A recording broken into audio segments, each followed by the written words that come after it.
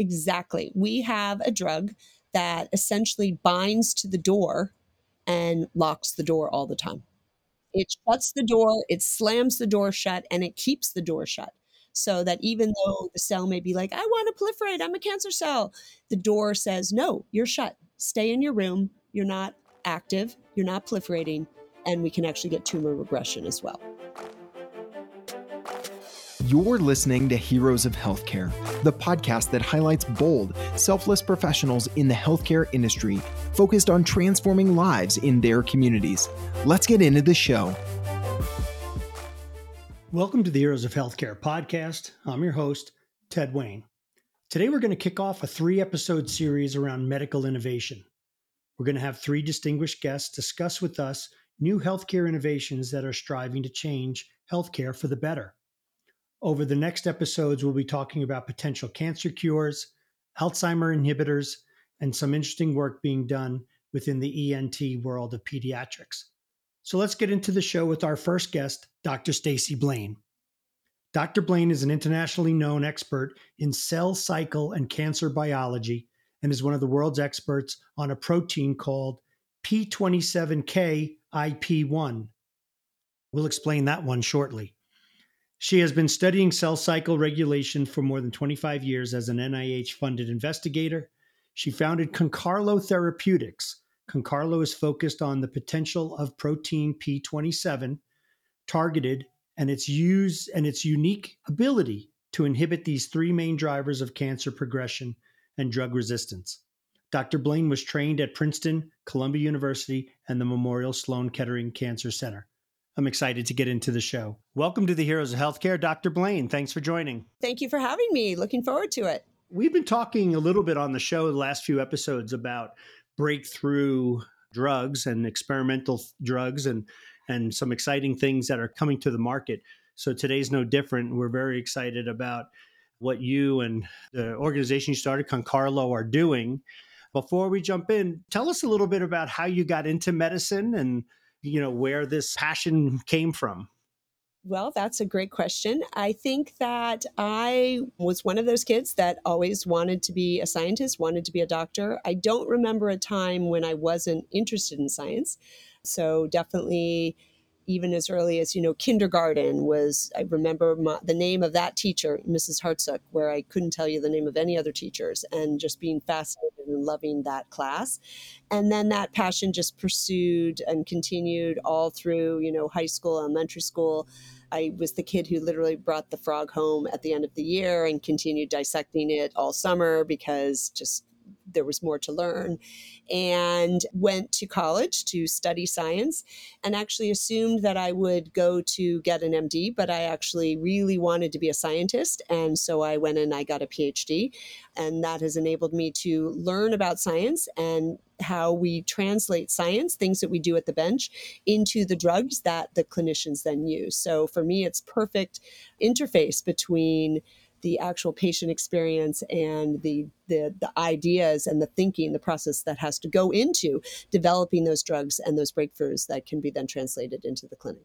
My daughter was like this, not in the science field, but from a very young age, knew what she wanted to do. And I always said that that's such a gift, right? So many of us wander aimlessly. I'm 58. I still don't know what I want to do sometimes, but you always kind of had that vision and that passion.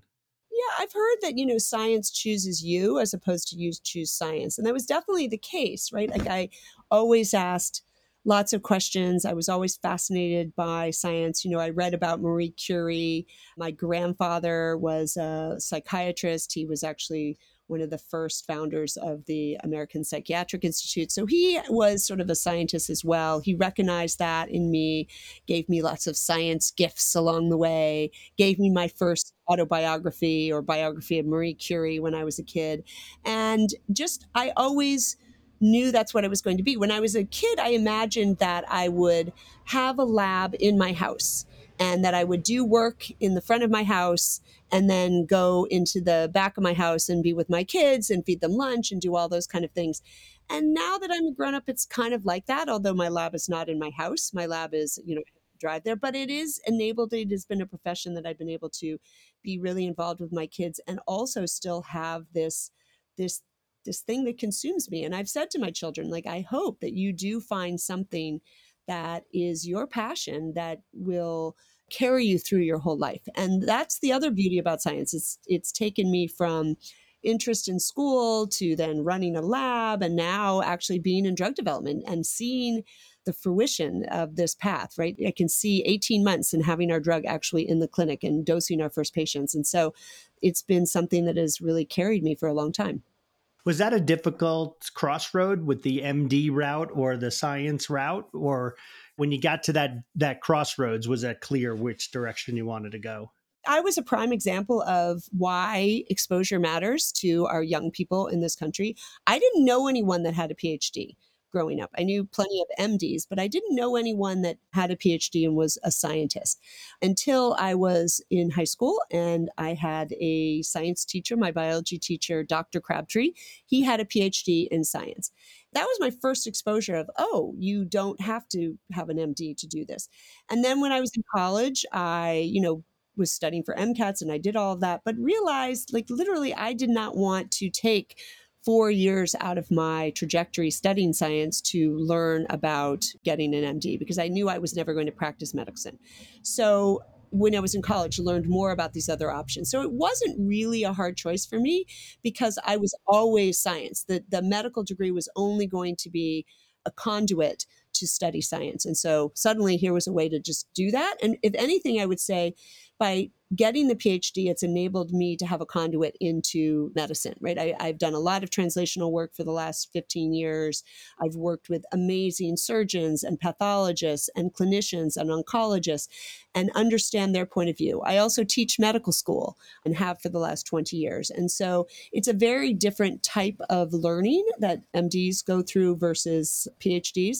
And so one of my challenges has been to try to inform and teach my medical students about why to appreciate and why they need to continue learning about science, because that's where all the drugs that they use in the clinic will come from, are PhDs, people like me. And I think that better understanding of our medical staff about that will help them be more cutting edge, will stay on top of new developments, help enroll more patients into clinical trials on a regular basis. So it's a really important avenue and an important part of medicine. So it wasn't a hard decision.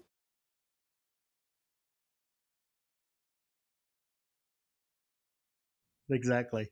Yeah. Well, I love that point that you bring up, right? It's that understanding, it's whether you're manufacturing something or creating a computer program, understanding the user's experience, challenges, and things makes them better. When we do it sometimes in a vacuum, those assumptions are not always right, or how they apply it or what the challenge they're really seeing. So I think that that's a great point that you brought up, that the PhD needs to understand what the physician, the med MD is doing so that they can work more collaboratively together.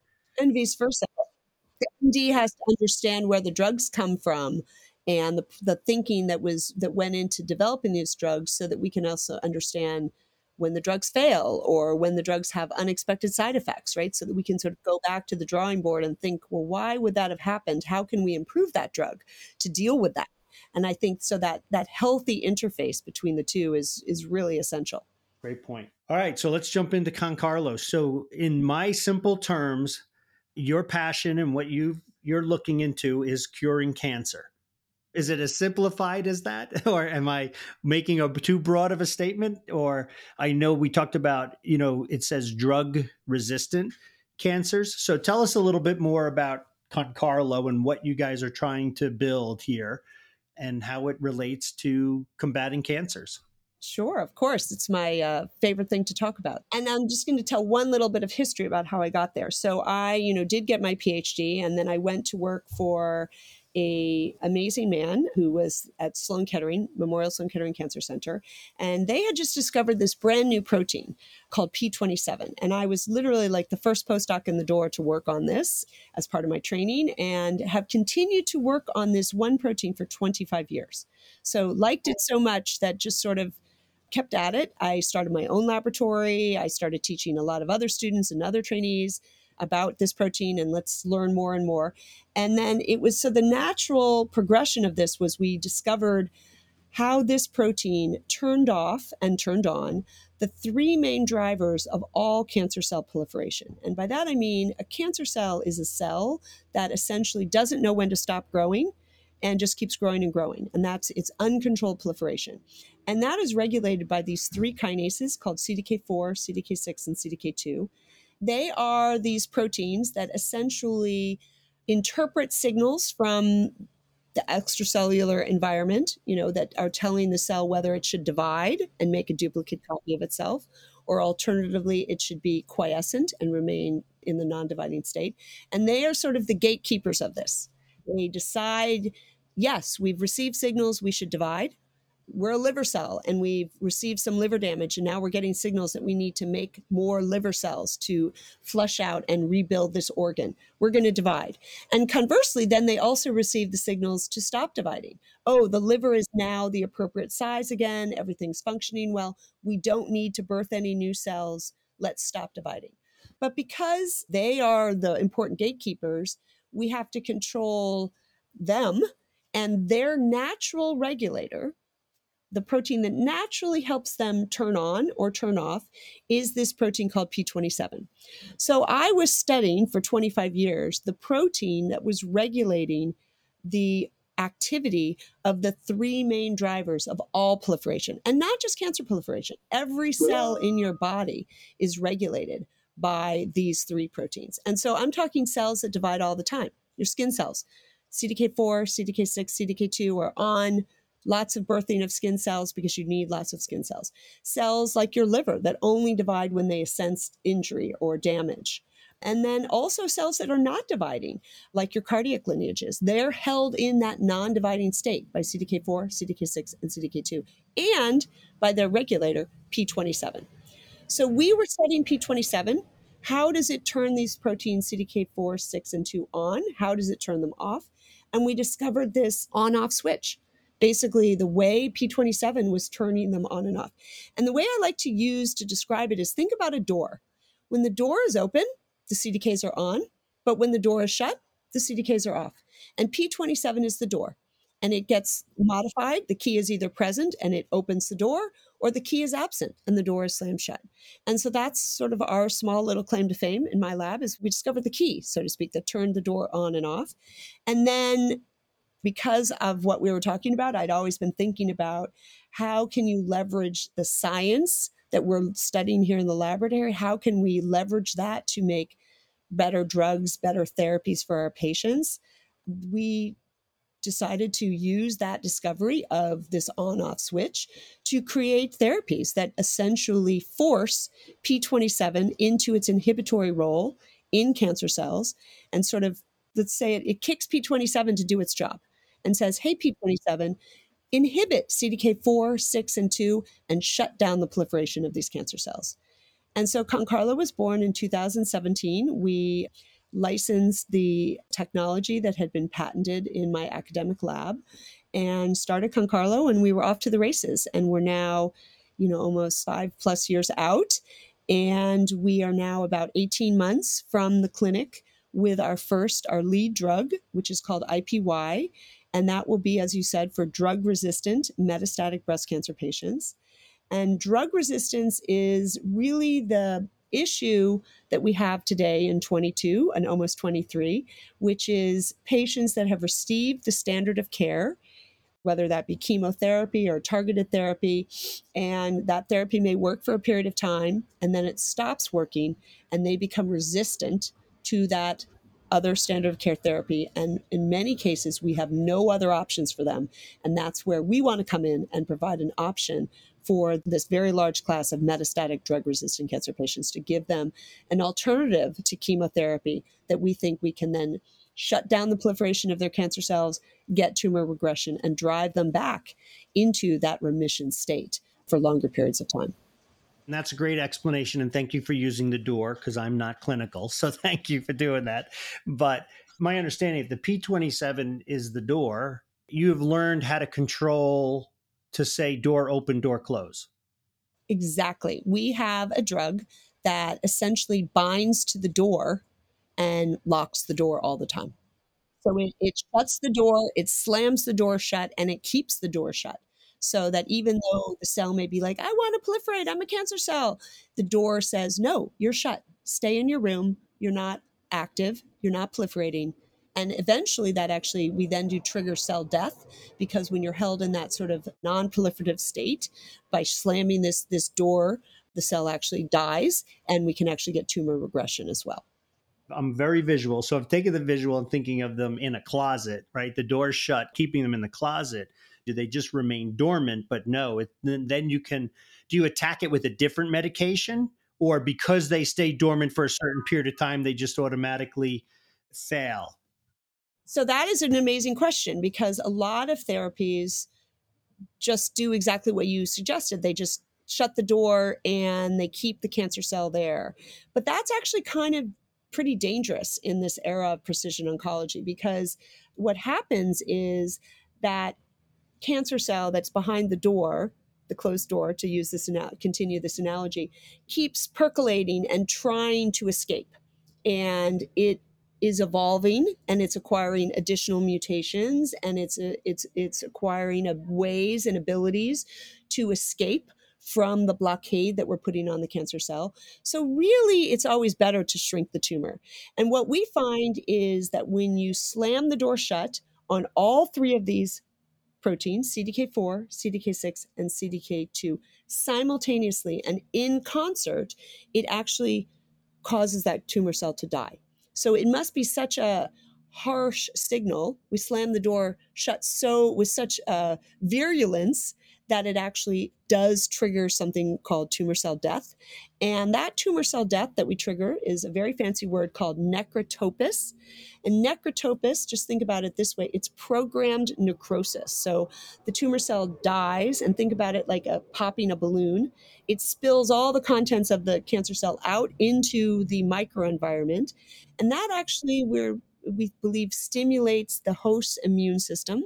So now the immune system of the patient may get more involved and say, oh, we had a cancer cell here. We need to actually help this therapy, this blockade that's been put in, and help clear up even more tumor cells. And immunotherapy is a huge hallmark and a huge pillar of our cancer arsenal these days. We can administer immunomodulating therapies to patients to help wake up or stimulate a patient's own immune system to do its job. And so we think that our therapy, IPY, actually will work in concert with those other therapies. And so we're exploring that as we go forward. But we do get this tumor regression. And so we do see tumor cell shrinkage.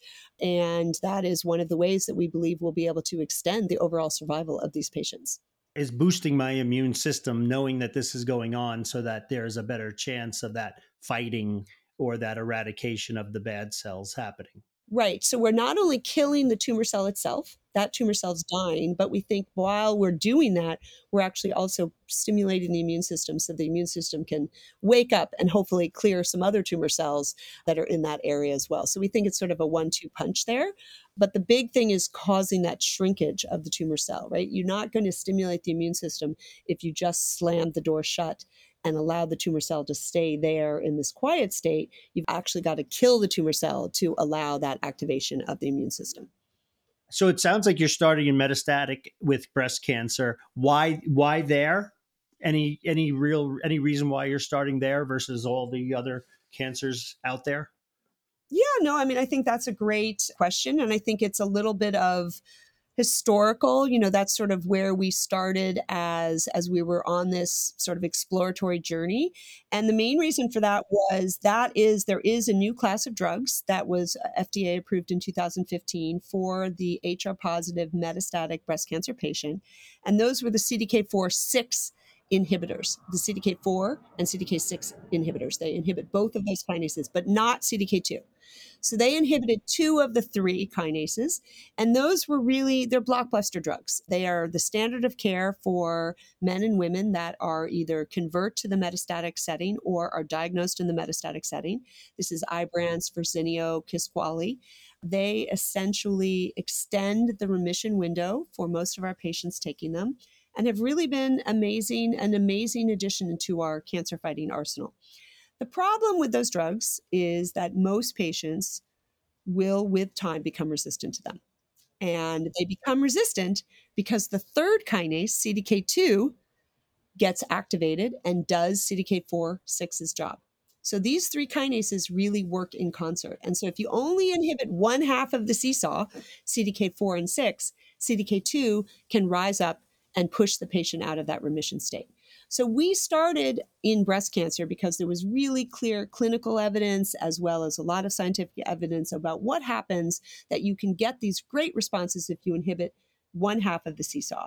And then we started seeing what was happening by the activation of the other half of the seesaw. So that was the first place that we thought we should go into, because we could inhibit all three, both halves of the seesaw simultaneously, CDK4, 6, which sit on one half, and CDK2, which sits on the other. So that's why we started there. Metastatic breast cancer is also, it's a really devastating disease. It is still a terminal disease. We have in this country about 43,000 men and women that will die from metastatic breast cancer annually. And many of these women are young, active childbearing and child rearing ages. And so I think for all women, breast cancer is much more than a disease. It is something that we worry about all the time. Am I going to get it? Do I know someone that has been recently diagnosed? What about my mother? What about my sisters? What about my daughters? What about my friends? It is a specter in our lives from an early age. And so I think it's important to talk about breast cancer. It's important to research breast cancer. It is very, very common, and we need to demystify breast cancer and be continually pushing new therapies into the clinical realm, and to also really make people aware that the best way to fight breast cancer is to talk about it, to take care of ourselves, to urge our congresspeople to fund it, and to support small biotechs that are doing innovative therapies. So I think that's why, for me personally, breast cancer is front and center.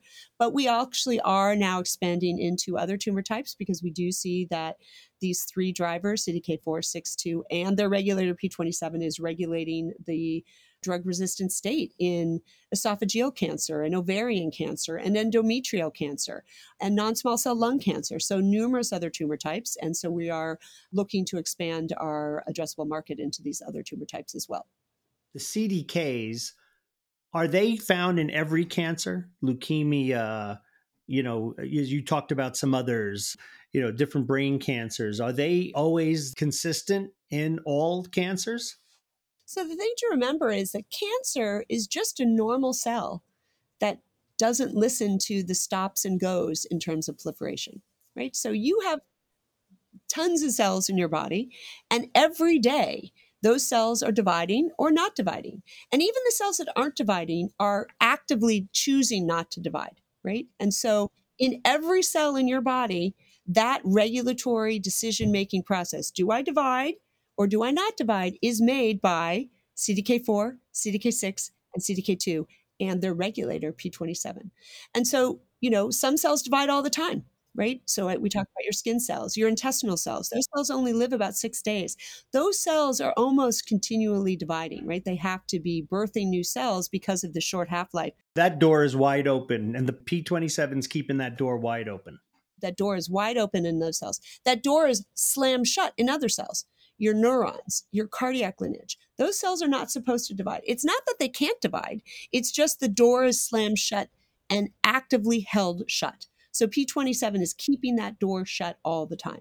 And then there's cells that only divide when they sense a signal. That would be your liver, or the cells of your immune system, right? So when your body encounters a pathogen, let's say you have a virus or you get a bacterial infection, suddenly those immune cells, those T cells and B cells, those white cells, suddenly have to create an army. They need to proliferate. CDK4, CDK6, and CDK2 and P27 say, door open, start proliferating, make millions of new antibody cells to fight this infection. And then when the infection is conquered, and we need to get back to homeostasis, we need to get back to ground zero, P27 says, okay, door shut, stop dividing. And in fact, then those cells in the immune repertoire, they actually start dying, and we get back to the normal immune state. So every cell in your body is regulated. They're the gatekeepers of whether a cell divides or not divides. And it's those three kinases and their regulator, P27. And so what happens in a cancer cell is P27 doesn't really do its job very well, maybe, and the door is open all the time because it's getting mixed signals from other things saying door open, door open. And it's like, okay, door open. And CDK4 is on, CDK2 is on, CDK6 is on. And what we're doing with our therapy is we're saying, okay, P27, stop listening to all of these other noisy signals, door shut. Do your job, shut the door, put earmuffs on, and just keep the door shut. And then also start killing those tumor cells. So what I love about this therapy as a biologist, it was born from a deep mechanistic understanding of how this pathway works. Yes, we were thinking about leveraging this pathway to stop proliferation. But in reality, we were trying to figure out what P27 was doing. Who was it listening to? Where was it located in the cell? Who was it talking to? Who was it sitting next to? We were literally just trying to learn about P27. And the more you learn about something in biology, the better equipped you are to harness and leverage that to do your bidding. And that's what we did. And so as I said, what I love about this therapy is we're just harnessing the way nature has been doing door open, door shut for thousands of years. And I like to say this is, millions of years of high throughput screening to find the best drug to inhibit these three high profile kinases, CDK4, 6, and 2. Nature's always going to trump humans. And so we should take our lead from nature and try to figure out, how does nature do this? What's the best way of doing something? And can we improve on that? Can we harness that to make that into a drug? And that's what we did. We talked about a lot of different cancers on this and how this works. And I'm sure a lot of people who are listening are saying, this sounds amazing. They have a loved one. They're like, when? I'm sure you wake up every morning and say, when? And and all of that sort of stuff. But I know you guys are getting to an exciting time in the process. But are you coming into year 6 of doing this? Talk about that runway. When do you think you see liftoff? Right. We're starting year 6. January 1st, 2023 is the start of year 6. And I need to just remind people, right? When we started this in 2017, honestly, it was really just sort of like an academic idea. It was almost like an idea on a piece of paper, right? Like, this is how this thing works. I think we can do this. And that's the beauty of thinking broadly and trying to think with vision, is that we said, I think we can do this. Let's try this. And so we've spent 5 years demonstrating that our idea was right and actually making the drug and, encountering challenges along the way, and how are we going to make the drug stable and how are we going to make it at scale, right? It can't be made in a small little batch. We need to make gram batches. And so we had to conquer all of those things along the way, and we're continuing to conquer them. But now we're sitting here, on the precipice of starting year 6, and we really now have our clinical grade manufacturing process almost worked out so that we can make it in scale and we can make the drug stably. And now we're really setting our sights on dosing our first patient in our first clinical trial in 18 months. In 18 months, from now. So by June of 24. Hopefully, yes. And the big one caveat is that, it costs money to do all of this. And so while we've raised money to date to get us to where we actually are raising money now, a big Series A round to finish this next push. And what that will entail will be doing what is called IND enabling studies. And so to get permission to test a drug in humans in the United States, you have to apply to the FDA and you have to demonstrate to the FDA that your drug is as safe as it can be, and that you can predict, to the best of your knowledge, the side effects that this drug may cause in humans.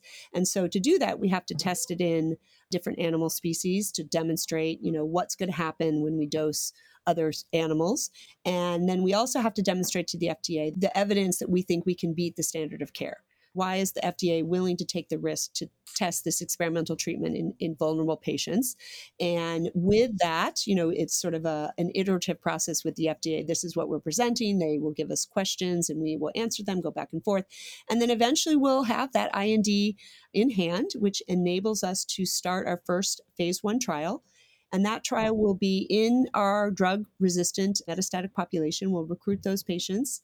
as an alternative to chemotherapy. And, anyone that enters in a clinical trial is both brave and helping further research. But also these days, we have so many clinical trials that really are extending the lifespan and are actually viable therapies. So, that's where we have a very active clinical trial structure in this country. And so, by going into a clinical trial, that's a real way that you might actually get access to an early stage medication.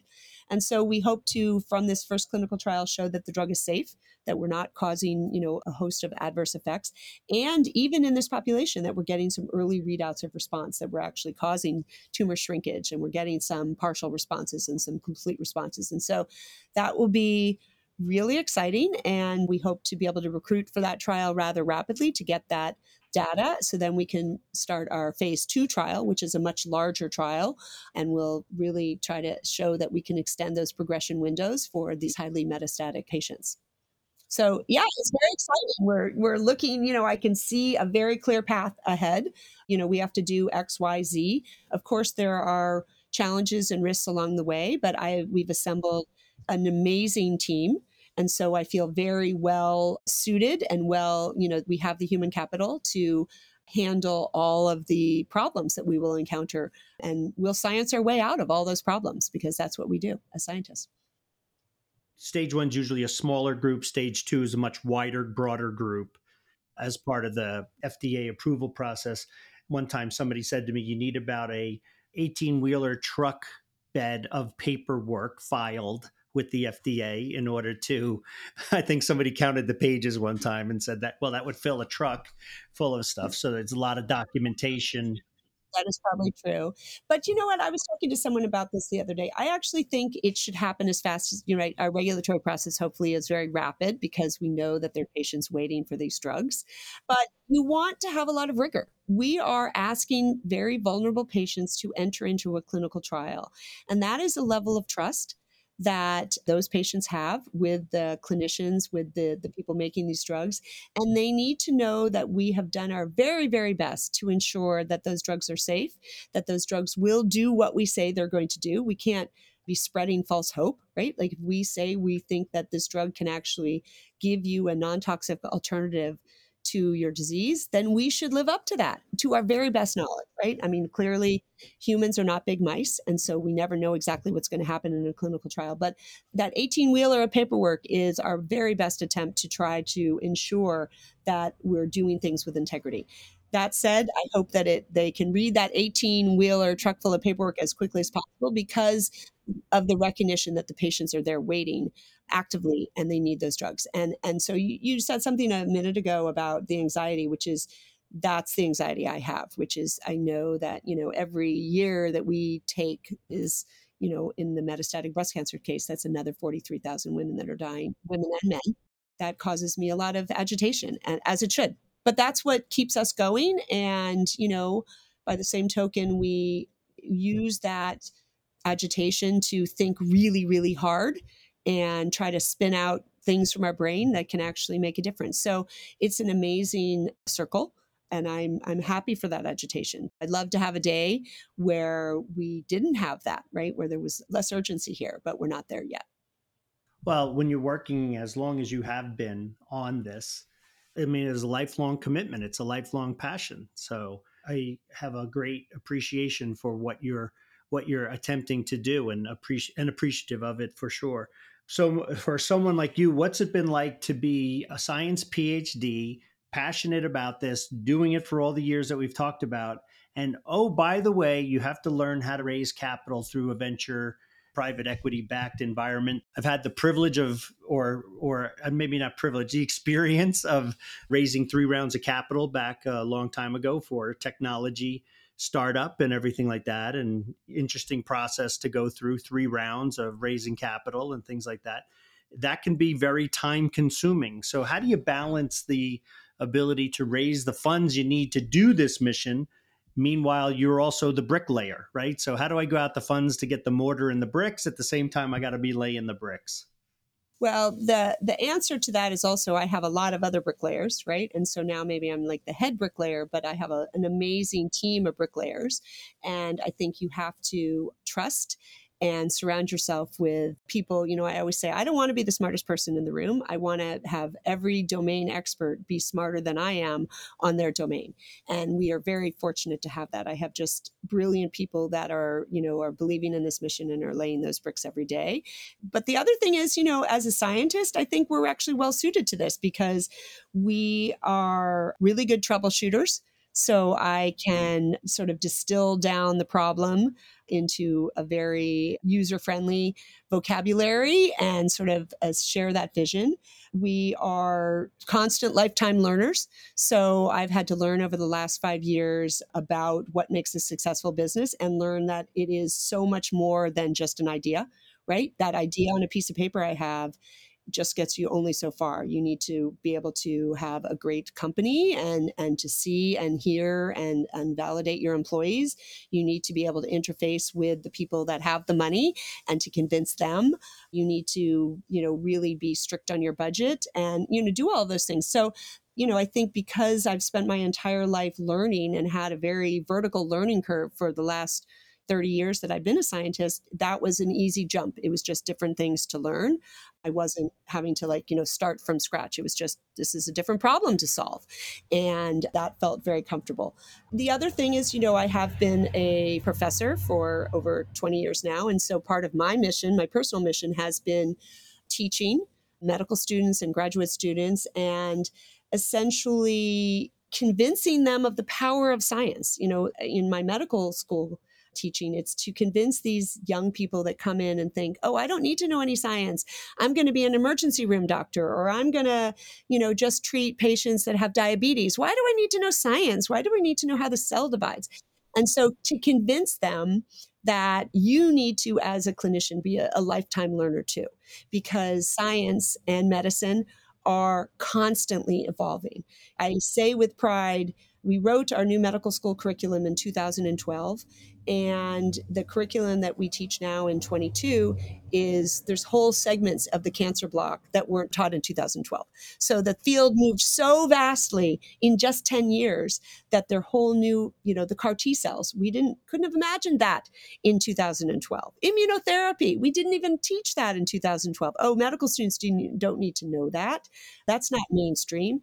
I love that. I love the fact that every day we are reinventing. And so with that in mind, that's part of my job, is to convince people, whether it's on a podcast or in the classroom or when I'm sitting across from a VC, that we are part of the future and that targeting P27 is a transformative way to deal with not only HR positive metastatic breast cancer, but lots of other cancers. And that, join onto into our mission, because we are going to actually change outcomes for these patients. One last question. Best case, worst case scenario, when is the drug on the market? Well, the clinical trial, let's say we start in 24, we need to have a couple of years of clinical trial. So we're probably not on the market until 27, I would say, which sounds like a really long way from now, but it's probably not. But it would hopefully be in the clinical trial setting. So we could access many patients as early as, 24 in that first trial, and then even 25, 26. So, lots of things have to happen. I don't like to think too far in the future. We've got to get through those first milestones. Not too far, not too far. We can see it on the horizon.